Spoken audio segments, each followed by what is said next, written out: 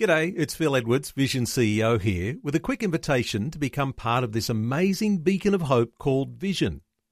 Together we can put our love into action to help people of all kinds build or rebuild their lives on the truth of God. Please consider the part you can play during our upcoming Visionathon appeal, remembering that it's your support that makes Vision possible, including this podcast. Life, culture and current events from a biblical perspective. 2020 with Neil Johnson on Vision. If we were talking food, just imagine for a few moments being surrounded by the best fresh produce in the best kitchen and with the best utensils, but not knowing how to prepare a meal. Well, our special guest today says the Bible is a little bit like that, having the best food in the best kitchen, but so many of us don't know how to prepare a delicious and nutritious meal. Benjamin Windle says you can attend church for many years and listen to a lot of teaching and not learn how to read the Bible for yourself. Nothing else fuels our growth like personally engaging with the Bible. Yet many of us lack the practical tools to confidently read and study the Bible for ourselves. Well, Ben Windle is a specialist pastor who, to pastors millennials and Generation Z, moving the faith of believers to depth and action. And we're going to be talking about his tips today on how to read and study the Bible for yourself. Ben Windle, a special welcome along to 2020. Thank you so much, Neil. I've been looking forward to this conversation, and I think we're going to get a lot out of it, so will listeners. Well, let's invite listeners fairly early in our conversation to join in. So if you've got some perspectives, you might have a question or a comment. You might even have a critique for our conversation. That'll be welcome too on 1-800-316-316. Hey, let's talk about the kitchen for a few moments here, Ben. You've got this sort of illustration. You're in the kitchen. The best kitchen, the best food. Sorry, I don't know how to cook. This is one of those things that so many of us might relate to. Yeah, Neil, it's a concept vehicle that for me captures a lot of people's relationship with the Bible. And let me describe it this way. You know, I've been raised in the church. I'm a pastor's kid, and then I've pastored for 20 years myself. And so that's why I say you can be around church, and maybe now more than ever, you can be around Christian things and not actually engage in Scripture itself. And so it's kind of a double-sided coin that these days we have so much information and content. I mean, I'm a content creator, so I'm speaking about my own kind of job here, right? But podcasts, radio, books, blogs, Instagram, social media, I mean, you name it. And the illustration is this, that we are presented finished meals, right? I mean, I've done this for many years as a pastor. People come to church, and what do I do all week as a pastor? I'm studying and putting together a meal, and people come into church, and I'm presenting them with the finished product. Here's a sermon. It's the same when you pick up a book. Now, again, I'm a writer, so I'm kind of putting myself out of work here, right? But what do you get? You get a meal. Somebody has put together a message for you. But when I was 18, I moved out of home and pretty quickly realized that my mum kind of was a great cook, did everything. Yep. And that I had literally no idea of what to do in the kitchen, right? I had no idea how to put things together for myself because I was familiar with somebody providing that for me. And the illustration is this. We have a whole generation that are used to being served up finished meals, but we don't know how to cook for ourselves. And the idea of learning how to read the Bible is this. We need to get back into the kitchen and learn how to cook and prepare a meal for ourselves. Why? You're not always going to have a pastor on hand or a book on hand or a podcast on hand when you're walking through a valley, when you're faced with a need, when you're faced with a crisis. We have to be able to directly engage Scripture for ourselves. Ben, there's some interesting things that are developing, which I'll get your comments on, because today you don't even, in a lot of churches, you don't even need to take your Bible to church.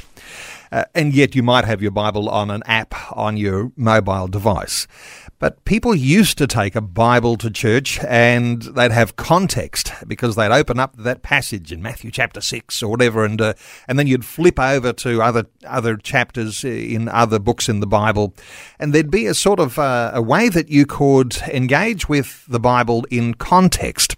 Today, when you turn up to a lot of churches, you don't need to bring your Bible, and even if you have the Bible on your cell phone, oftentimes there's a screen and you've got the words to the passage of Scripture that the pastor might be referring to up on the screen, so you can just sort of glance up on the screen. It's like you say, it's all provided for you. The meal is already prepared. You don't even have to open a Bible to actually enjoy those things when you go to church. Same sorts of things happen at home, don't they, with all of the technology and the things we have at our fingertips. It's too easy, right? Technology helps and technology hurts. It does both. I mean, I think the idea of turning back the tide on, accessing Scripture on our phones is a done deal. I, as a father, actually had this moment where I realized, I got 3 sons, they never see me reading the Bible because I read the Bible electronically, be it on my iPad or computer or phone. And so I actually intentionally went back to using a physical, old-school, black, leather-bound Bible in my home so that my kids can visually see, Dad's just not on social media right now. He's reading the Bible. Electronic tools with Bible reading brings a lot of benefits. But if we're not careful, you're right. We can lose context. We can cherry-pick verses. We can go to church and just watch a screen.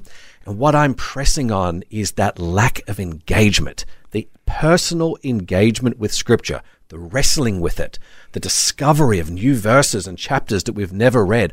All of that is what really supercharges our own spiritual growth and formation. I must say that I was holding out for a long time, taking my physical book Bible to church, but I have succumbed, and I've got my Bible on my mobile device and on a tablet at home, and I'm not picking up that book as often as I used to. And so you do lose something in all of that. Hey, let's talk about, though, some other dimensions, because it's very well to read the Bible, but then you take that to another dimension. You say, study the Bible. That's a little bit different to reading the Bible, and sometimes we need some guidance in that. The guidance, perhaps, that equips us to be able to not need the guidance anymore. But what are your thoughts here on taking that reading just to another deeper level? I think we need to go deeper. Our culture is superficial, largely. And if we don't push ourselves to go deeper in our own spiritual practices, like nobody else can do this for us, right? You can't run on a treadmill and I lose the weight. As much as what I wish that were the case. Well, we could watch that on YouTube. We could watch it and see if it works. I tried that, actually. I've got to put in the work myself, and that's where the growth is. It's putting in the work ourselves. So yes, reading the Bible, but I want to introduce a whole generation to Bible study, which means I know God can speak to me through when I engage in Scripture myself. And the thing about Bible study is we have to bring that back to the everyday person, right? When you go back to the Reformation and you see this idea that Scripture should be accessible to every person, it shouldn't be reserved for pastors, reverends, priests, right? Anybody who follows Jesus should have the tools and the confidence to read, study, and interpret Scripture for themselves. Let me ask you about questions, though, because asking the right questions of the Bible is going to give you a capacity to be able to find the answers that you're looking for. But perhaps the idea of asking questions is something that we're challenged with as well. We might open the Bible and go, what sort of question should I be asking here? I know I've got some guidance what my pastor says on Sunday, but to be able to discover those things, to have a time when I'm actually receiving that inspiration or that revelation afresh from God just from my Bible reading, some people might be challenged with that. What are your thoughts about questions that we might ask? Well, Jesus asked a lot more questions than what he gave answers to. I think we have to encourage people, particularly younger people, that questions are healthy. Questions open up discovery. And when you bring a question to the scriptures, what does the Bible say about this? It helps clear the page of our own preconceived ideas. So to me, questions are essential. And I'll give people just some really important questions that they can bring to their own Bible reading. Things like this. What is the broader context of what is being said? So you talked about, you can see a verse on the screen. Well, that can hinder us sometimes because we need to ask questions. Here's a follow-up question like this. What is the thought progression? And what is the logical flow of the subject matter? Now, you can't get that in a verse. And this is where, for me, this is the single most important key to reading and studying the Bible for yourself. And it's so easy, but it's this. Read chapters, not verses. Read chapters, not verses. Why? If somebody right now listening took one phrase of this 1 hour conversation out of context, made a bumper sticker out of it, right? Made a wallpaper for their phone out of it. And we're like, but hang on a second. The context of what we were saying was completely different to that. You've actually missed the point. We do that all the time when reading the scripture. If we could just back up and say, I love that verse. Now let me read the whole chapter so I can get the flow of what the author's intent was in that moment and in that conversation. Sounds like you're reflecting the 6 o'clock news. So many things taken out of context, right. And really you need the whole story. And getting the bird's eye view starts with not just reading the verse, but actually reading the chapter. And then I imagine that the chapter has its own context too, and that's got some context into whatever book or letter from the Bible you're reading. Yeah, I mean, I was talking to my oldest son about this just last week. I gave him his first physical Bible. So I'm going on this whole journey with my kids where we're putting scripture at the center of their faith development. And we were talking about the Gospel of John, right? And so I'm looking at John chapter 1, verse 1. I'm like, son, look at the parallels here between this and Genesis 1. Look at what the author is trying to do. And I'm saying to him, hey, you've got to understand, John is writing different to the other three gospel authors. He isn't writing to a specific group of people at a specific time and place. He's writing to believers in all places. It's the universal gospel. So what does that mean? That gives me context to what that author is saying. So going from the chapter, I want to click out one more layer, look at the book. Who's the author? Who was it written to? What subjects is it addressing? And then you want to take a look, is this Old Testament or is this New Testament? That context right there also provides safety boundaries to easily misinterpreting scripture because I'm taking a look at the chapter, the book, and the genre of literature in which that book is written. This is 2020 with Neil Johnson, helping you make sense of life, culture, and current events from a biblical perspective. 2020 on Vision. 1-800-316-316 to join in our conversation. Ben Windle is our guest. Ben actually has a 5-part video series on this type of topic we're talking about today, how to read and study the Bible for yourself. You're welcome to call in, 1-800-316-316. Ben, why don't we take a call from Shirley, who is in Bowen in North Queensland. Hi, Shirley. Welcome. Hello, Neil. How are you? Well, thank you. And also, Ben, good to hear your feedback. I had a question, these days we're living end times and, with the book of Revelation, I know it's apocalyptic. So how do we actually look at Revelation? Do we look at it as these things are happening, or do we look at it more from John's perspective of what was happening in the church then and like Daniel? Because it's sort of hard to know sometimes to get that balance of between the Daniel and Revelation and end times things without, sharing that love of Jesus is so important and what he's done for us. And I just find the balance hard to get sometimes. Good question, Shirley. Let's throw Ben into the deep end here because people have all sorts of different perspectives, don't they, about the book of Revelation. And Ben, your thoughts for Shirley? Well, Shirley, thanks for starting us off with such an easy question. It's a great question. That sounds great. Let me firstly say this. Genre matters. And it matters a lot more than what people realize. And it's one of the areas that we can typically misinterpret Scripture. So, for example, roughly a third of Scripture is poetry. And that should matter to us. Like when you read a science textbook, the context comes out of the fact that you know the genre. Or if you're reading a legal research paper, the genre. And indeed, Revelation is apocalyptic literature, as is Daniel. And so understanding that means this, that when I'm reading that particular book, I'm within the frame of mind to know that I'm reading metaphors. I'm reading sometimes imagery borrowed from fables at that time. I'm reading a book of visions and dreams. And so if I read it as a literal, I will see this kind of beast appear here, right? Because Revelation said we are misinterpreting the genre. So the genre, understanding the genre, is essential to reading the book of Revelation. Shirley, is that helpful?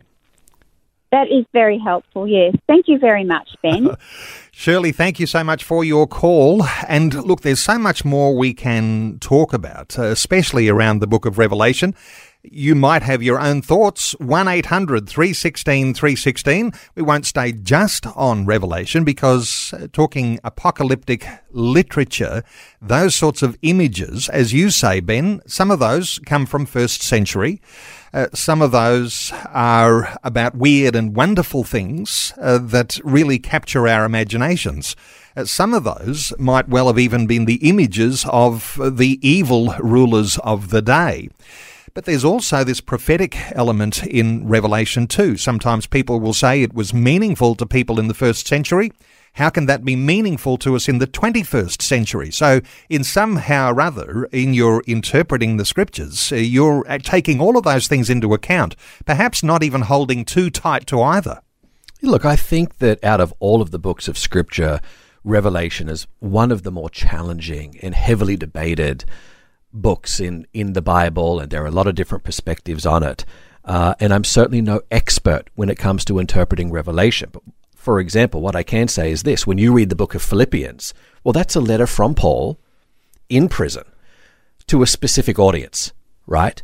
When we read Revelation and this idea that it could speak to people then and it can speak to people now and in the future, to me, that's all of Scripture. All of Scripture can speak to people in a moment and in the future, but perhaps even particularly apocalyptic books of the Bible. When you read Daniel, for example, even now, it's incredible how much it can speak to our day and age. And to me, that's a part of what makes the Bible beautiful and special. Wonderful. 1-800-316-316 to join in our conversation. Let's take a call. Jonathan is in Perth, WA. Hi, Jonathan. Yes, as you were explaining, what I noticed is, I taught in the Sunday school for so many years in my home. So I learned to read the Scripture, and then after you read the Scripture, to whom it was written, why it was written, and you do the application. But I find it difficult with some pastors today. As soon as they read the message, now strictly bring it to themselves. They don't explain who the letter is for, why that person wrote the letter. When you talk, hey, Jonathan, you don't know why you are talking about it. This is modern day. I said, no, you are taking the Bible out of context. Because when the letter is written to somebody, you read it to them, why they wrote it to him, then you apply it to your life today. But more pastors are missing that. I don't know where they get it from. Jonathan, fabulous insight here. And, in our old technology, open the book of the Bible, many Bibles had some introduction in the beginning of it so that you had an idea of who wrote this and when it was and who was the audience. Wonderful things that gave us a little bit of context when we started to read a book of the Bible. But your thoughts here, Ben, for Jonathan? Yeah, look, I think all of us have to get better at looking at context of Scripture. I can pick out one verse from Romans chapter 8, but when I read the entire chapter, I'm like, oh, that verse sits within a thought. He's going somewhere with this. He's actually communicating an entire idea. And then we have to understand that the original Scriptures didn't have verse numbers, or chapters. I mean, that's more a modern day helpful insertion. It allows us to have a reference. But sometimes what that also does, an unintentional consequence, is we can take one verse or one chapter and almost quarantine it from the rest of the book. And you're like, no, that was all one letter, or that was all one flow, one idea, one narrative. And so sometimes it's helpful to almost ignore the chapter number or the verse and just go and read a few chapters, get a feel for the flow of something. And again, going back to that idea of genre, in Luke chapter 24, verse 44, Jesus said this, "These are the words which I spoke to you while I was with you, that all things must be fulfilled which were written," listen to this, "in the law of Moses and the prophets and the Psalms concerning me. And he opened their understanding that they might comprehend the scriptures." So, I mean, it's amazing to think that Jesus did something to open their eyes. Like, we could talk about that. What does that mean? That he opened their eyes and now they understood it. But also he gives us three categories of genres, which were the law, the prophets, and the Psalms. So the way Jesus read scripture was within these categories of genres and context. Wonderful stuff. Jonathan, thank you so much for your call. We're about to go to news, and we'll take some more calls after Vision National News. But just a minute or so leading up there, and you talk about, the law and the prophets and the Psalms. Of course, there are books in the scriptures that are historic. And as you mentioned, Revelation or Daniel, apocalyptic. Some of them are letters. So understanding what sort of book you're reading in the Bible is going to help your way of understanding and interpreting it. Yeah, in fact, the guys from the Bible Project, I love their content. They've discovered that 43% of Scripture is made up of narrative. So the idea that the Bible is telling us a story, one grand story, within a whole lot of smaller stories, to me helps color the way I then read Scripture. What is the story that's being told, both the story of God and the story of humanity? Ben, let's take another call. David is in Maruka in Brisbane. Hi, David. Welcome. Thank you. Good morning. My question could be a little bit off topic, but I've been wondering about it for a long time. The Aboriginal people state that they're the oldest living culture. They reckon they're about 65 million years old, and I don't tend to believe them. So is there any way that in the Bible proves this one way or the other? Okay, this puts Ben into the deep end again too, and back to Genesis as history, and some interpret there a longer earth, but your thoughts here, Ben, and can you actually ask the question that's being asked by our society and find answers in the scriptures? As it relates to that specific question, I don't know. That's something that's beyond my area of study. I think when we look at Genesis and we look at creation, what it provides for us is a frame of reference when it comes to creation. Now, if you're then to break that down and zoom in and kind of say, okay, which ancient people group is indeed the oldest, I'm not sure we specifically have an answer to that. And there are different theories in terms of the duration of creation, how long that was, what kind of creation potentially existed before creation.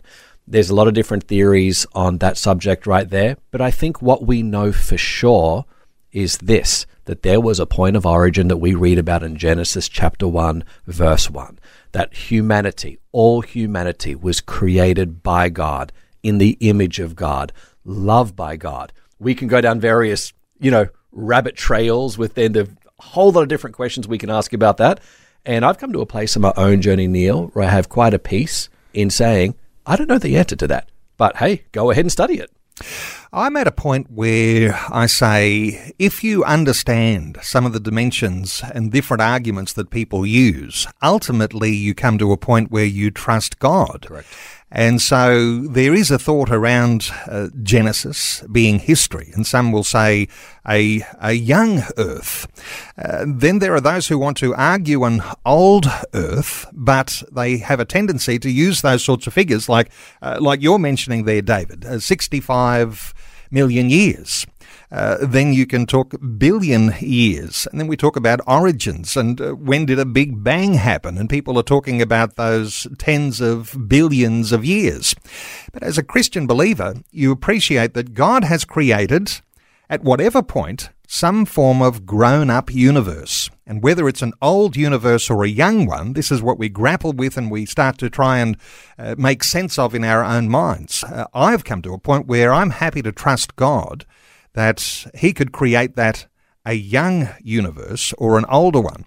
And particularly, this is an interesting, just aside, and we won't get caught up in all of this, but sometimes when people are using the billions of years time frame, I say to them, what about what was happening not just 65 million years or 65 billion years?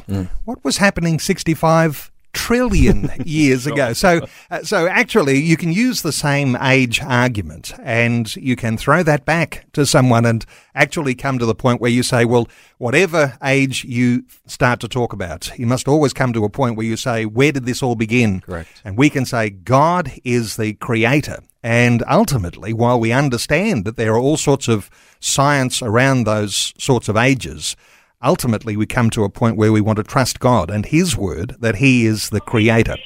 David, I hope that was helpful. Thank you so much for your call. Our talkback line open, 1-800-316-316. Our topic, we're talking about reading and studying the Bible for yourself. Let's take some more calls, Ben. Here's Pam, who's in Stawell in Victoria. Hi, Pam. Hi. I pick something that helps me, and it's the verse in Matthew 7:7.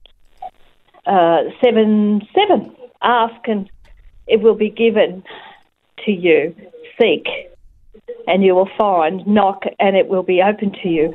I look at that like I ask, okay, who wrote it? And I might go to the front of the book and ask who wrote it, and ask separate when was it written and why. And I find it very helpful. And the fact that this word is alive, that it really does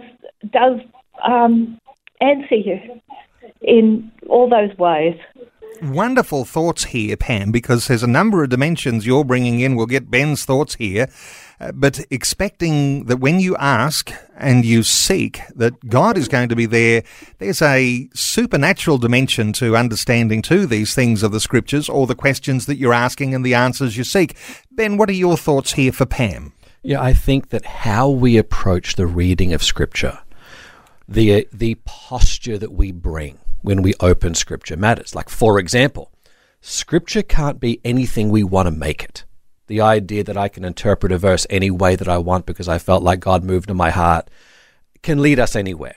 So coming with the right posture matters. So there are 3 things that I encourage people to do when it comes to how to fundamentally approach the reading of Scripture, which is this. Firstly, number 1, faith. Now, when I bring faith to the reading of Scripture, it means this. I'm not approaching it as the same as every other book. I'm not being too just super casual or lacking confidence in it. I'm bringing an attitude and a spirit of faith. Secondly, anticipation. And this is that sense that we're hearing in the question that I know God wants to speak to me. He wants to do something in my life. I'm anticipating it. I'm eager for it. And thirdly, listening to the Holy Spirit, the true author of Scripture. Think about what a beautiful thought that is. The Holy Spirit is the true author of all Scripture. So I want to listen, however that works for you. I want to listen to the Holy Spirit to help bring the Scripture alive in me. Wonderful. And Pam, was that helpful, Pam? Oh, yes. I just think I sometimes forget that, and I might just read one little verse and it doesn't really tell you as much as you should know. But yes, I think it was very helpful. Thank you. Pam, thank you so much for your call. 1-800-316-316 to join in our conversation. Interesting to build on what Pam is saying there, because context is important, as we say. We said just before the news, a bird's eye view of what God is doing, understanding the narrative of the Bible and where that's leading us. Understanding something about God's purposes is going to be important too, no doubt, in studying and reading and understanding the Bible. So God's purposes in the midst of all of that, because technically we're aligning with his purposes, aren't we, as followers of Christ? So these things bring more context, Ben. Well, we have to remember when it comes to the Bible, this is not a singular book. It's a canonized collection of 66 books written over a 1600-year period. This is a complex manuscript. We have to understand that about Scripture and respect that for what it is. But in addition, we have to understand we're complex human beings. So we all bring bias and preconceived ideas when we read Scripture. All of us interpret Scripture. We can't help it. Anytime we open the Bible and read it, our little brain is ticking over and it's bringing its own framework and culture. And that's why we have to intentionally step back and do our best to say, Holy Spirit, we need you to bring this alive and bring clarity to these verses. I don't think we can truly read the Bible just academically or scientifically or through the lens of information. It is a spiritual document. 1-800-316-316. Let's take another call. Alex is in Melbourne. Hi, Alex. Hello there. Yes, thank you for letting me speak. I was very interested when your guest there said about the physical Bible, how it adds to our faith when we read the Bible. It helps us understand, and it happened so with my dad. He was not a Christian, and he had a heart attack and eventually had to just lie down. But and I wasn't a Christian at that time. But one day I saw him lying on the couch there with a Bible. Well, what looked to be a Bible. And anyway, I approached a bit closer, and sure enough, it was the Bible. And that left an impression for me because I wasn't a Christian at that time. My mum was the only Christian at that time. So it was, for someone like Dad to start reading the Bible, I thought, yeah, that's worthwhile doing, I think. So anyway, but many years later, I eventually, thank God, got to it. And as far as timeline goes, as I say, I believe in the Word of God now. And God, it says in Genesis, God made everything in 6 days and rest from the seventh. And in another passage we read, for God 1 day is like 1,000 years, and 1,000 years like 1 day. Now that's God's word. We can take that as a surety.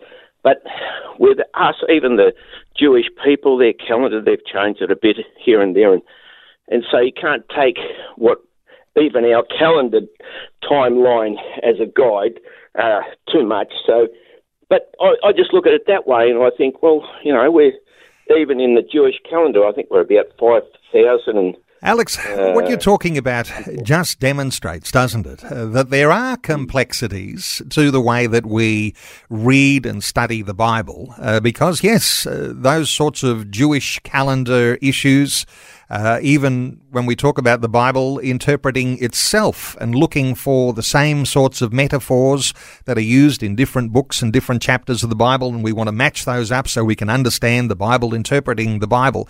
But Ben, what are your thoughts here for Alex, who I might say I'm super inspired because his father reading the Bible, it was a leadership thing. Just the fact that his father was reading the Bible, not even talking about it, made an impression on him.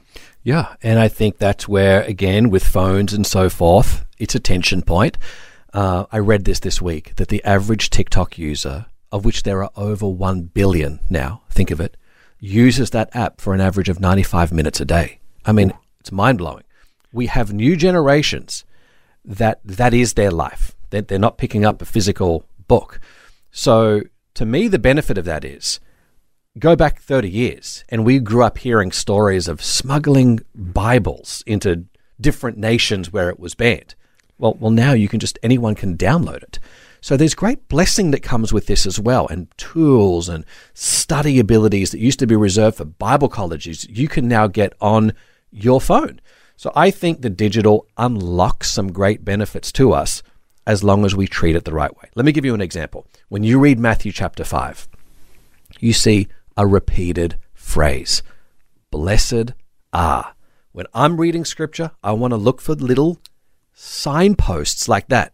Is there a repeated word, a repeated phrase? Or I want to look at contrast. Is the author trying to contrast something? Or is there a link from this verse to another verse? Chase that down. See where it connects. Follow it. Go on an adventure and see, what is this referencing in Scripture? Or is this a metaphor? When Psalm 1 opens and talks about the path of life, what is the psalmist writing about? That's a picture for us to dive deeper into. Alex, thank you so much for your call. 1-800-316-316 to join in our conversation today. Ben Windle is our guest. We're talking about how to read and study the Bible for yourself. The sorts of helps that you might have along the way, because sometimes when you say read and study the Bible for yourself, that means, I'm going to ban every other book that's ever been written, or those sorts of study aids that might actually help me understand. That's not what you're saying here. When you talk about read and study the Bible for yourself, there are going to be things that are going to help us through the cultural differences and the literary differences, the thoughts that, there are historical contexts for the Bible. We need some help on those, don't we? We do. I use them a lot. And so being able to do things like a basic word search is, to me, the kind of process that every student of Scripture, every believer, every Christian should know how to do that and be able to do that. Doing a character study, right? Taking a person and going, what were the themes of this individual's life and what can we learn from them? So to me, it's just finding the balance between all of the content that we get coming our way. It's information overload, and understanding that what that has led to is that for most people, we're reading the Scripture less directly. It's that direct engagement that brings an underrated value. And so I can't live my Christian faith and just say, I'm reading the latest book, I'm listening to the latest thing, and never read it for ourselves. We've got to get into the Bible for ourselves. Supposing we're at church on Sunday and the pastor preaches a message, and there might be something in there that might be about a book or a verse or a character, Old Testament character, New Testament character. Going back and making that our point of study for the week, is that a good place to actually enlarge on things? Because you can take notes on Sunday, can't you? And you can put things in your phone even and make some notes. You could use that to actually guide you into some deeper study. Yeah, correct. And I mean, as a pastor of 20 years, I can say this to preachers and pastors and teachers. When they're presenting something on a Sunday, they've done a whole lot more study to this. And so you're just getting that finished meal. So say I hear a particular verse referenced on Sunday. What a great little practical thing to say. I will at least go and read the whole chapter, right? I will get into the flow of what that chapter was. And that's taking some personal responsibility for my own spiritual growth. Some of the research that's coming out about this is truly incredible. There's no close second to what grows our faith than reading the Bible. It almost sounds too basic. Like, no, it's got to be more complex than that. There's got to be a program or something else. It's like, hey, if you can just get into reading the Bible for yourself, you'll be amazed at how much you start to grow spiritually. There was some research some years back. I remember interviewing someone who was going and doing some higher study on these and came across the thought that, and did the research to prove this was true, that if you read the Bible 4 days out of 7, your life will start to change, even if you don't understand what you're reading. Now, you could try and make sense of that, but if you are reading from the Bible 4 days out of 7, the research showed that your life starts to change. Now, there's something spiritual in there as well, but it's also, I guess, changing the way we think.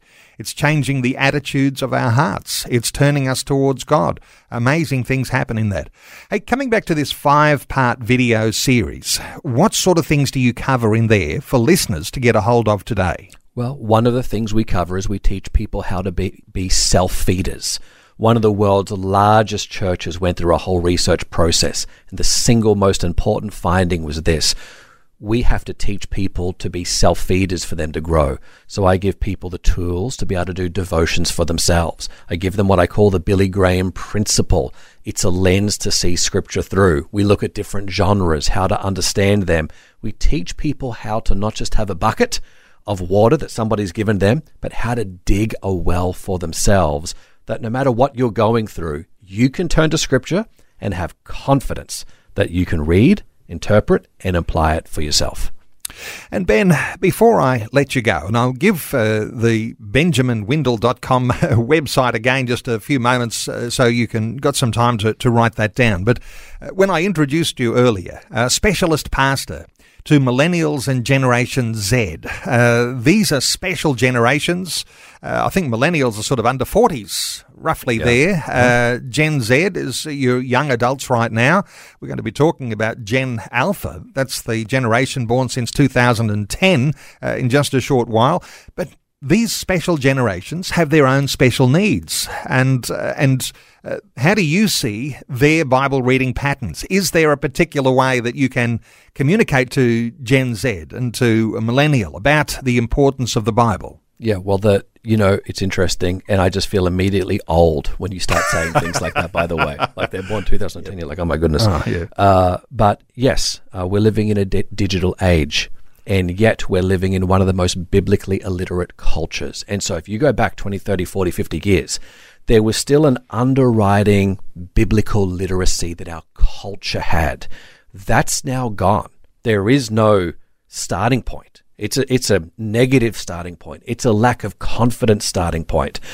There's a lot of skepticism, a lot of doubt. And so to me, just helping people pick it up, open it, download the app, read it for yourself before you make assumptions about Jesus.